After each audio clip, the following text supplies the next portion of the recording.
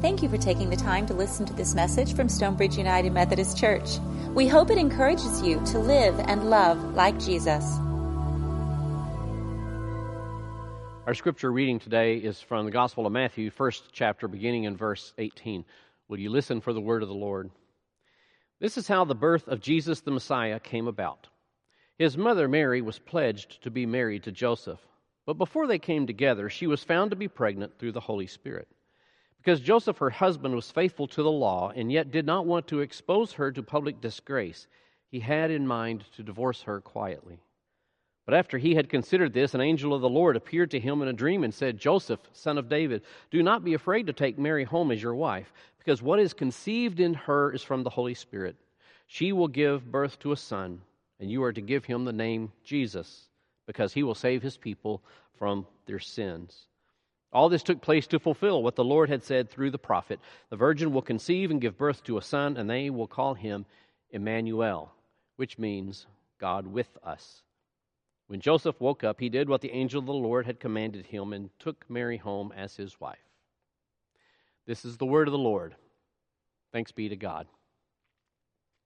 So we started a series last week called Christmas at Home. We often think of the association of Christmas and home, certainly together, in many different ways. And we've been following kind of the direction, the inspiration of a book called Christmas in the Four Gospel Homes. It's a great book. I'd recommend you getting it and reading through it. It's really, really insightful. It has some great information. Because, when we think of the Christmas story, often what we're thinking of is the mashup of all the different pieces from the gospel. But the thing is that there are certain episodes, certain incidents that only are recorded in one gospel. So this book takes those and separates them out so that we look at Mark, and we look at Matthew, and Luke, and John. And so we look at these separately on their own to see what those say, and then kind of asking the question, imagining the question, what kind of home would that gospel's description of the birth of Jesus inspire? What kind of home would it inspire? Well, I'll just cut to the chase. What we're going to be looking at today, the type of home would be a Victorian style. Now, many of you are familiar with Victorian-style houses. They were very, very popular in the last half of the 19th century, 1850 to 1900, very popular during that time, characterized by several things on the exterior, like steeply pitched roofs, ornate gables, church-like rooftop, octagonal or round towers and turrets to draw the eye upward, 2 or 3 stories, generous wraparound porches, and asymmetry. It weren't symmetrical. It wasn't like a lot of houses where it looks exactly the same on both sides. It's asymmetrical, right?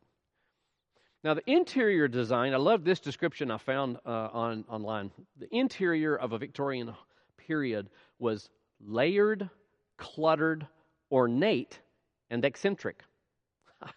Sounds like me, I think. Layered, cluttered, ornate, and eccentric. And those interiors often included grand staircases, complicated layouts with multiple rooms, high ceilings, ornately carved wood paneling, decorative fireplaces, decorative wallpaper, and hardwood floors covered with rugs.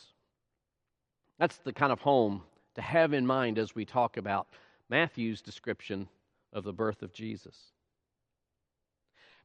The Gospels were written within and for a particular community of people. Right? I mean, the gospel writers, Matthew, Mark, Luke, and John, they didn't set out thinking, I want the entire world to read what I'm writing right now. Well, they might have hoped for that. But what they were doing was they were trying to write the good news of Jesus Christ in a way that the community that they were associated with would really get it. That's what they were trying to do. That's why they're so different.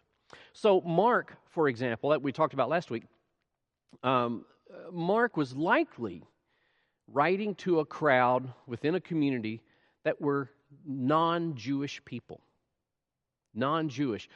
So in other words, they wouldn't know about the Hebrew Bible.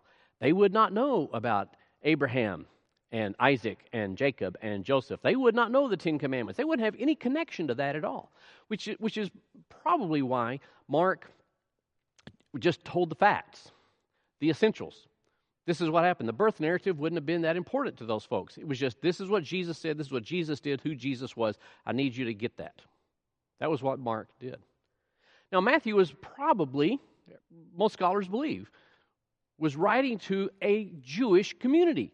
So they did understand the Hebrew Bible. They knew the law. They knew the prophets. They knew Abraham and Isaac, etc. They knew all that.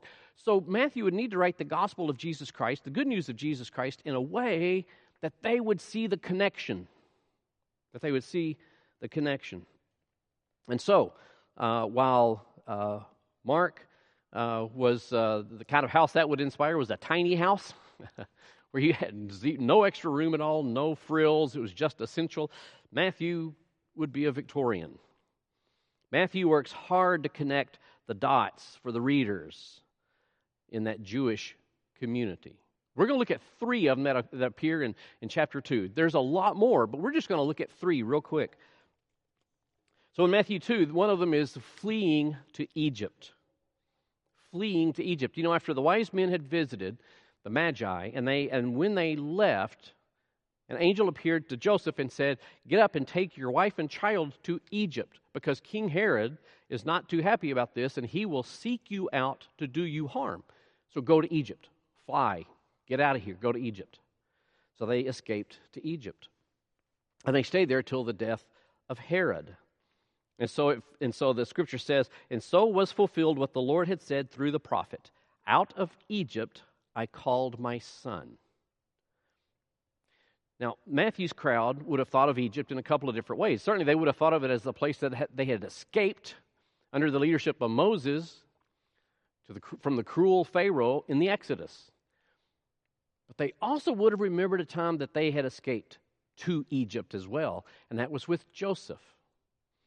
Joseph, you know, with the multicolored coat, whose brothers hated him. They sold him into slavery. A long, long story we're not going to go into right now, but he ultimately rose in the ranks under Pharaoh. He was deputy to Pharaoh, and because of his insight and vision, he was able to make sure they had food even during the years of famine. Not just for them, but they shared that with others in that region, including his own estranged family that came for food. So that was an escape to Egypt that greatly, greatly benefited God's people, and so they escaped to Egypt. Secondly is slaughter of the innocents. It's not a really nice way to put that. Herod realized that the Magi had tricked him. The wise men had tricked him because they had said they would come back and tell him where to find this king.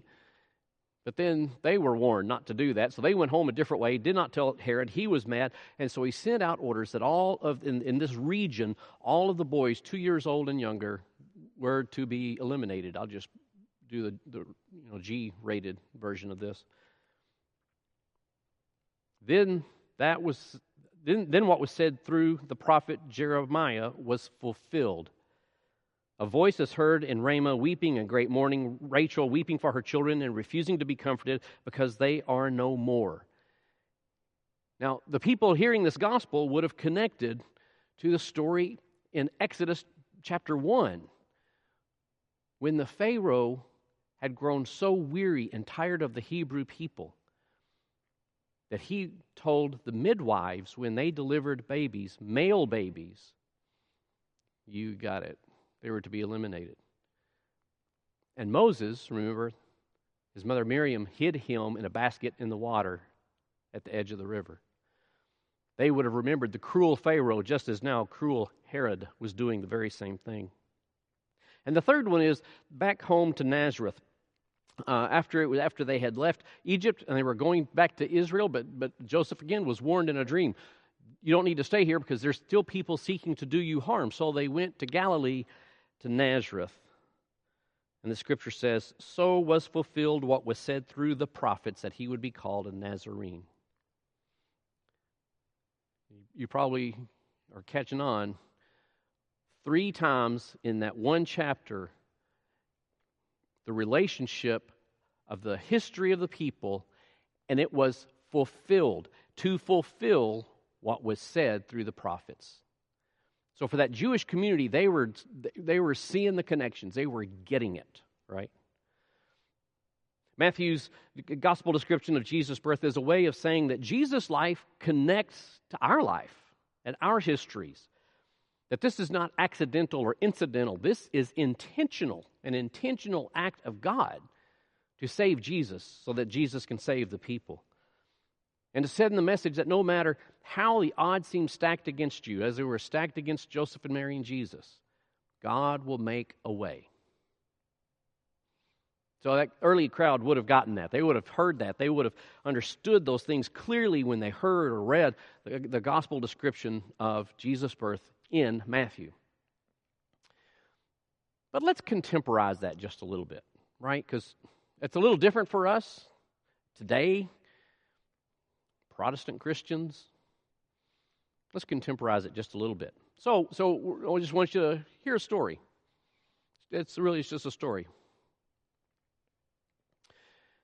Nick and Maria, a couple in their 20s, they got married in June on a beautiful beach, destination wedding, family and friends around them. When it came time, the fall rolled around, and they began to talk about what they were going to do for the holidays. Where would they go? What family would they be with? And so as they talked about it, Maria just begged Nick for Christmas to go to Grandpa Matthew's house. Well, after some conversations, Nick said, okay, tell you what, we'll go to my family at Thanksgiving and your family at Christmas. This year, we may switch it next year. That's great. Maria was just elated. Now, she did tell him a little bit about Grandpa Matthew. Grandpa Matthew lived in a house that had been in the family since the 1880s when it was built. He was the fifth generation person living in that house that the family had had all the way through. And also, Grandpa Matthew was the family genealogist.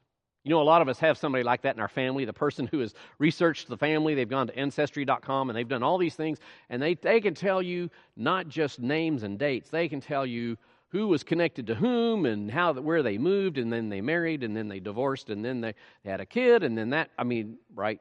Some of us have those family members, and it's a great wealth of information. Hey, tell me about Uncle Bobby, and boy, that you get the information. So, Grandpa Matthew was the family genealogist. And so they make the drive to Virginia, and they pull up in front of a house where there's already several cars there, and they pull up, and it's this large Victorian house. This large Victorian house that you can tell it's been there a long time. And you just look at it and think, man, the stories that house has to tell.